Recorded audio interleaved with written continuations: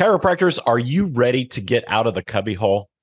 Hi, everybody. Welcome to the KC Chiropulse podcast brought to you by CATS Consultants, helping doctors keep their pulse on success. I'm Dr. Michael Perush, joined with my co-host, Dr. Troy Fox.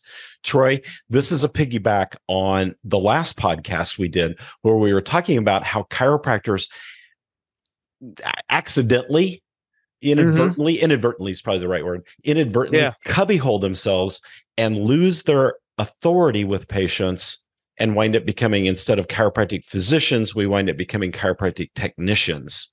So we want to put the right shun back into practice, if you will. So this week we told everybody we would come up with some solutions for them if they're in that cubbyhole situation with some patients or all of their patients in practice. Don't panic. We're going to help you out of the hole, so to speak. So yeah. You and I have come up with a whole list of just really simple places to start on this. So I'm going to let you jump on the first one and let's just dive into these. Yeah. So we've got a 4-piece. We made it simple. So 4 steps. So if you're writing them down, this is number 1. Okay, here's how you do it. Right at the beginning, because all of you have practice members that have been around for a while, and you have new people that are entering your practice, right? Step number 1, and we'll get to actually something that probably preempts that step at the bottom, but we'll enter that at the very end. We'll talk about it's the bow on top. All current or all new patients that are coming in, get an exam. No questions asked. If you're not doing exams on patients, you're going to start today. You're going to start doing re-exams after 6 visits. Yep. You're going to also, with any current patients that are in the system right now, you're going to go back and review x-rays. So all those patients that are coming in, any x-rays that you have, let's say you took a scoliosis series on a patient. When is that supposed to be repeated? Look at those, find out what needs to be done. So those are what you're doing. And then you're going to follow up exam with patients as well. So in other words, re-exams, new patient exams. And if a patient's been under care and we're doing a re-examination at the end of care to determine a new course of care or where do we go from here kind of thing, we're going to follow through with all those right at the beginning. And here's what's great about that. Your new patients coming in the door, they don't know any different. Yeah. They don't know any different. Now you're doing what you should have been doing. And I'm not impugning you. I'm just saying, if you're going to get back on track, there's a great place to start. So we're going to start with that. That's number 1. What's number 2, Mike? Number 2 is every patient that is already coming in, is it time for a progress exam? Okay. If you haven't done a progress exam in a while, you have cause to do a progress exam, and you tell the patient, if it's been a while, you tell the patient, hey, we need to do a follow-up exam on this. Insurance requires us to prove medical necessity. Our malpractice company wants us to be doing these, but most importantly, we want to make sure that we're proving medical necessity so you can use your insurance benefits. If it's a cash patient, it's still kind of the same story. Hey, the process of delivering good care, the confines of good care is we need to do a progress exam and determine and document exactly where you are in care so we know how to proceed. It's a super simple conversation. And don't try this conversation cold, practice it a little bit. But it's super simple. And then this is something I did anyway in practice. Every patient coming in this week, I had my staff pull their x-ray reports if they had x-rays. And I'd go through those x-ray reports and I'd look for things that needed to be reevaluated. Oh, this guy has a grade 3 spondylolisthesis. We did x-rays over a year ago. It's probably time to update these and make sure that's still a grade 3, or has it slid to a grade 4? What's the stability factor of it? Those are things that follow the red flag rules on x-rays. So follow the rules. That's all you're doing. And you tell the patient, you've got this unstable area in the low back. We need to reevaluate it and make sure we still know where it's at. And I love how you're throwing it back on malpractice and insurance, because now you're basically saying, hey, this isn't me saying this. This is our industry saying this, which is a true statement. So it gets you off the hook for anything that you may not have done that you probably should have done. So next step in this process is having staff meetings and having some written procedures about how you're going to do this. Your staff needs to know. Before we go there, I just thought of one other thing. Okay. Just thought of one other thing. It's just popped in my head. So 5 points. Annual exams. If you've got patients that you haven't done an exam on in a year or longer, tell them, oh my gosh, it's time for your annual exam. And just be matter of fact about it. They hear that exact same thing from their dentist, their medical doctor, their eye doctor. Every doctor they go to, there's at least one annual exam. You go to the dentist, there's 2. You go to the eye doctor, there's 2. You have eyesight like me, there's 3. So your patients are hearing that. Why aren't they hearing it from you? So these are simple steps to start unwinding that cubbyhole that you may have yourself in. It's not hard to get out of unless you don't change. You've got to change. So start looking at this different. New patients, easy. They don't know any different. New condition. Okay. Don't shortcut your care. They need an exam. Just be emphatic about it. You need to have an exam. You got a brand new condition going on. Pull those x-ray reports, do those annual exams, and you'll pick these off really easy and start pulling your authority back to yourself. Now, staff meetings, because this is the other side of the ledger that you can't give. You know what? Hold on. Before we jump to that, because this is a great spot, but I really want to dive into this next part. Let's throw a word in from our sponsor right here. It's a little early in the show, but let's come back and we'll really dive into this. So we're talking about how to regain your authority and get over authority complex in your practice. Simple steps to get there. So we'll be right back. Here's a quick message from our sponsor, Katz Chiropractic Business Advisors. We'll be right back. Is your team dropping the ball? Do you have your go-to person who always has the ball? Is your team trained and ready for what daily practice throws at them? Can you depend on your team to catch the training on their own? Let us help you hit it out of the park. We want to be your coach. All right, everybody, welcome back to the KC Chiropulse podcast. We're talking about how to unwind yourself from being in the cubbyhole of a chiropractic technician and how to regain your doctor authority with your patients. So, Troy, we went through some simple steps. I'm sure everybody's written them down. If not, hit rewind, listen to this again. But you were starting to jump into the staff side of this. And I wanted to separate this a little bit because this part is so important.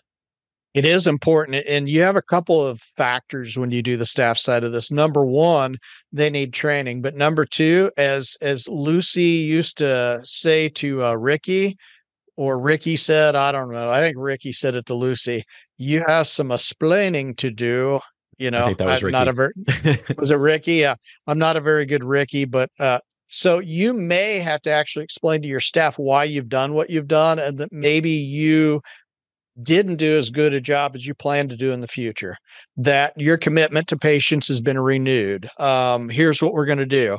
But you have to present it to the staff in a way that they're going to come on board with you, because they're going to, if you don't handle this the appropriate way, the staff are going to be the one that are going to have to handle the rejection, and they're not going to enjoy that very much. So it has to be well put together from a standpoint of the staff meeting. In other words, you have to have written procedures. Now, it does become very easy for staff when the doctor says unequivocally, if I haven't seen a patient in over 6 months, I'm going to do a re-exam on them. If I haven't seen a patient in over 2 years, they're considered a new patient. If I haven't seen a patient in over a year, they're considered a current patient, but I need a more established or a higher level of exam. And if I have all that written out, it's just literally hanging there at the front, which my staff has. It's really easy for them to tell a patient, hey, here's what we're going to do. And if that patient says, well, I'll just go to blah, blah, blah. Okay, well, good luck. You know, quite frankly, my whole process in my office is that I want patients that want the best care. I'm not necessarily the cheapest, but I'm going to make sure that when you do come in, you're going to get the best care and that you're going to get qualified care. In other words, I'm going to give you a good exam. I'm going to make sure that exam covers all the bases, but you're going to pay for said exam. Yep. So as a result, if my staff understands that's how we do things, then there's no, well, this patient didn't really want to pay for the exam. And conversely, you as the doctor are also not walking up front and going, well, this guy lives 5.5 miles away from me. He's kind of almost family member because he lives so close. We're not going to charge him today. You can't start that either. Nope. So you can't start the poverty complex / identity crisis that you create. Yeah, that's how you get to that authority complex to begin with. Yeah, it becomes an identity crisis. You forget that you're a doctor, that you're supposed to provide all this stuff. So those are the things that you need to talk with the staff. And then you need to have repeated follow-up meetings about that. That should be a small part of your staff meeting once you start this for at least the next 6 months until everybody gets comfortable with it. Yep. Even if it's just a couple, 3 minutes, hey, let's reiterate, let's talk about, and here was a case that we had last week. How could we handle the verbiage on this a little bit better? Because there is verbiage. There is, and you've got to have a communication strategy. And so think of your staff as your success partner. In large part, they are your mouthpiece with patients. And so if you're talking to a patient about next time when you come in, we're going to do a progress exam, and they go up front and they say something about, well, doc wants to see me for something called a progress exam. And the staff says, oh, we hardly ever do those. The staff just yanked your authority right out from underneath you.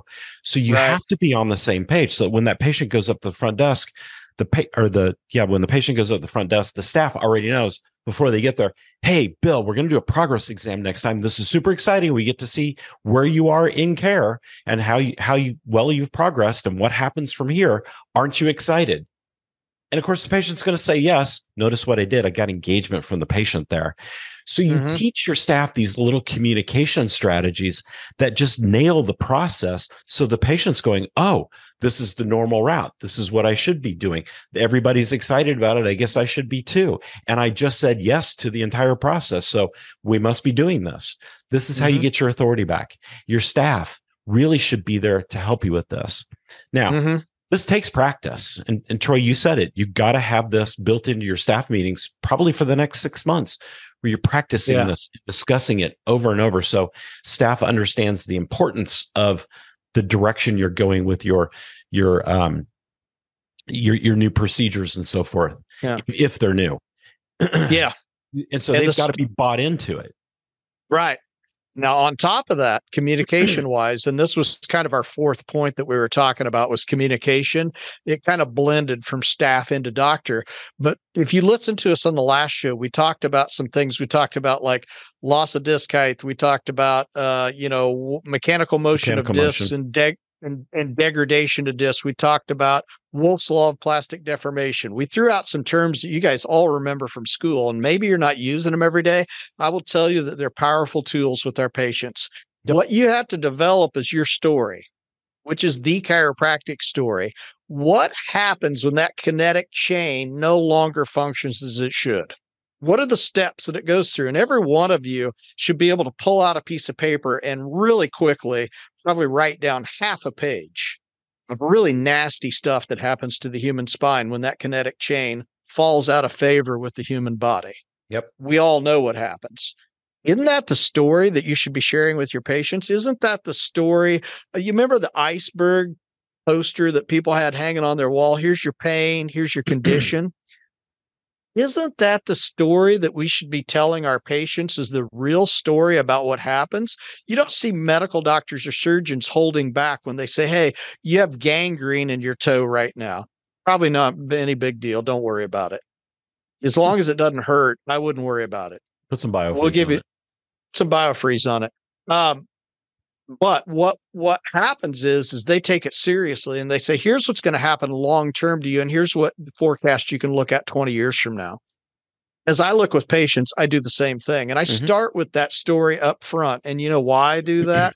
I start with that story up front day one when I'm working with a patient with pain, because I want them to understand what type of practice I am. We're a health and wellness and maintenance practice.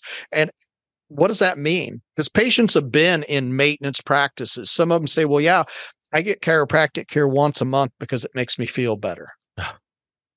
Okay, well, my job's done, right? No, it's not done. They don't even understand really the actual benefit that they're getting from getting periodic care. Right. They just think it makes them feel better. It's not it's not about feeling better. I got excited there, fell off my desk. It's not about feeling better. It's about removing the cause of forces that cause the spine to fail ultimately. It's function. It's that plastic deformation when that kinetic chain is off of its normal axis. That leads to slow degradation of the spine, which ultimately leads to spinal failure. And I'm using orthopedic terms when I say that. You can go look it up in Spine Magazine thing. This is how the orthopedists talk. It's about spinal failure.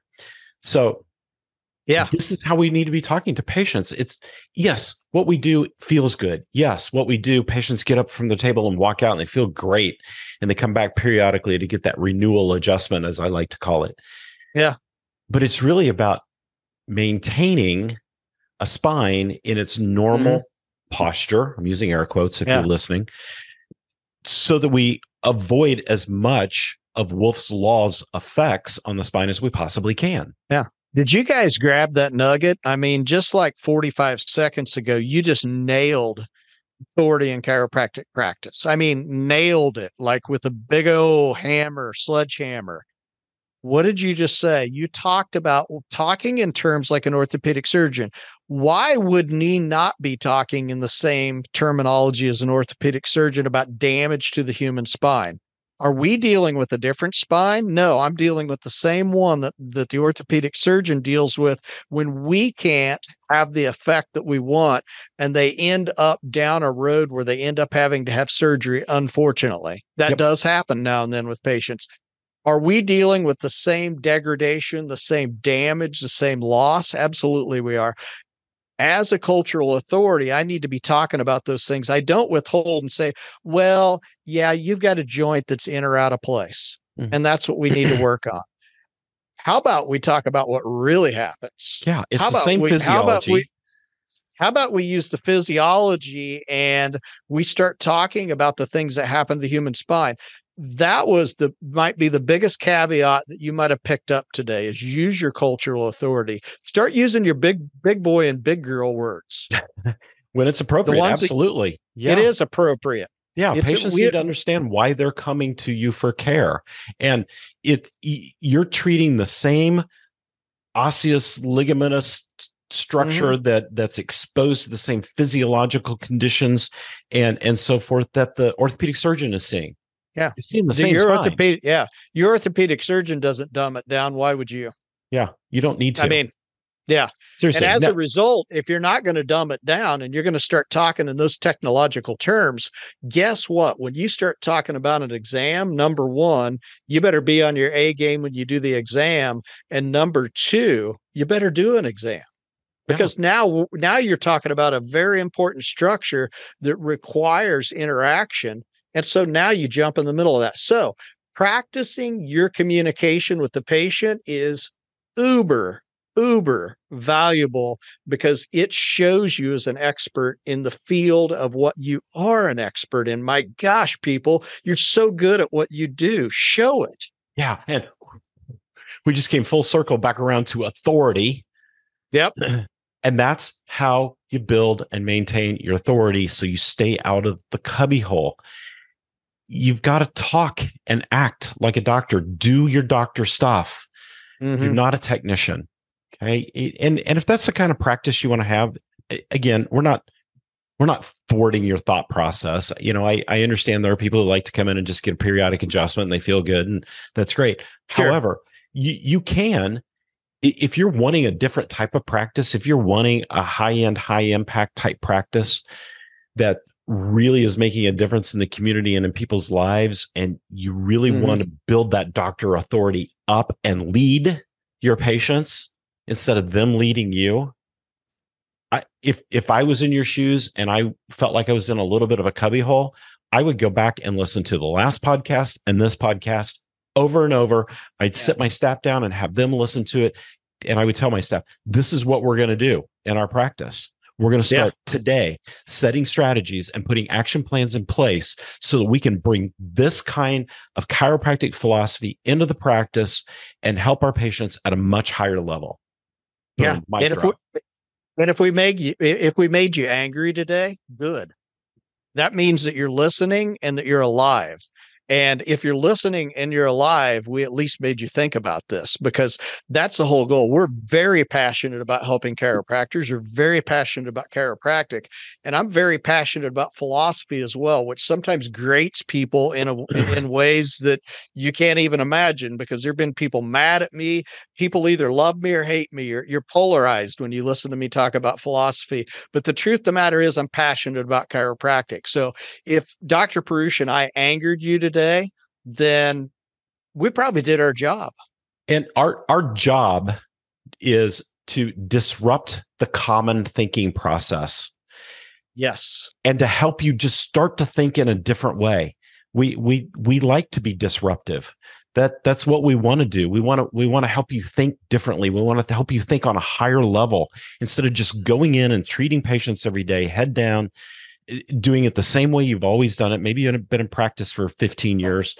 Maybe you've been in practice as long as we have. I'm not going to say how long that is, but our whole goal is to just create some disruptive thought process. So if we push the envelope on you a little bit today and last time, that's good. That's what we're trying to do. We're trying to get you to open up and just think differently. So, do us a favor. If you want to send us some thoughts, don't send them to me. Send them to Troy at catsconsultants.com. Troy at catsconsultants.com. No, seriously, if you want to send us some thoughts and maybe it's some ideas for some follow-ups to this podcast and what more you'd like to hear, please send it in. We'd love to hear from you guys. That's our whole goal, is to get you thinking. Yeah. So hopefully we put a lot of thought process in your head these last couple of weeks, and we'll come up with something fun next time as well. Absolutely. Troy, anything to add? No, I think we nailed it between last week and this week. Quite frankly, you guys take this information and go out there, and I guarantee it'll transform your practices. Yes. Guaranteed. Awesome. All right, you guys. If you haven't already, go to catsconsultants.com. We've got all kinds of things on there. There's some free downloads. You can see our events. You can see everything that we do for coaching and helping clients out there. And if you're ready to get on the path to profit, give us a call. We'd be happy to do a breakthrough call with you and just find out what's going on in your practice. We just love talking to you doctors out in the field. So, all right, everybody, thanks for listening to the KC Chiropulse podcast, brought to you by Cats Consultants. We will see you next time. See ya.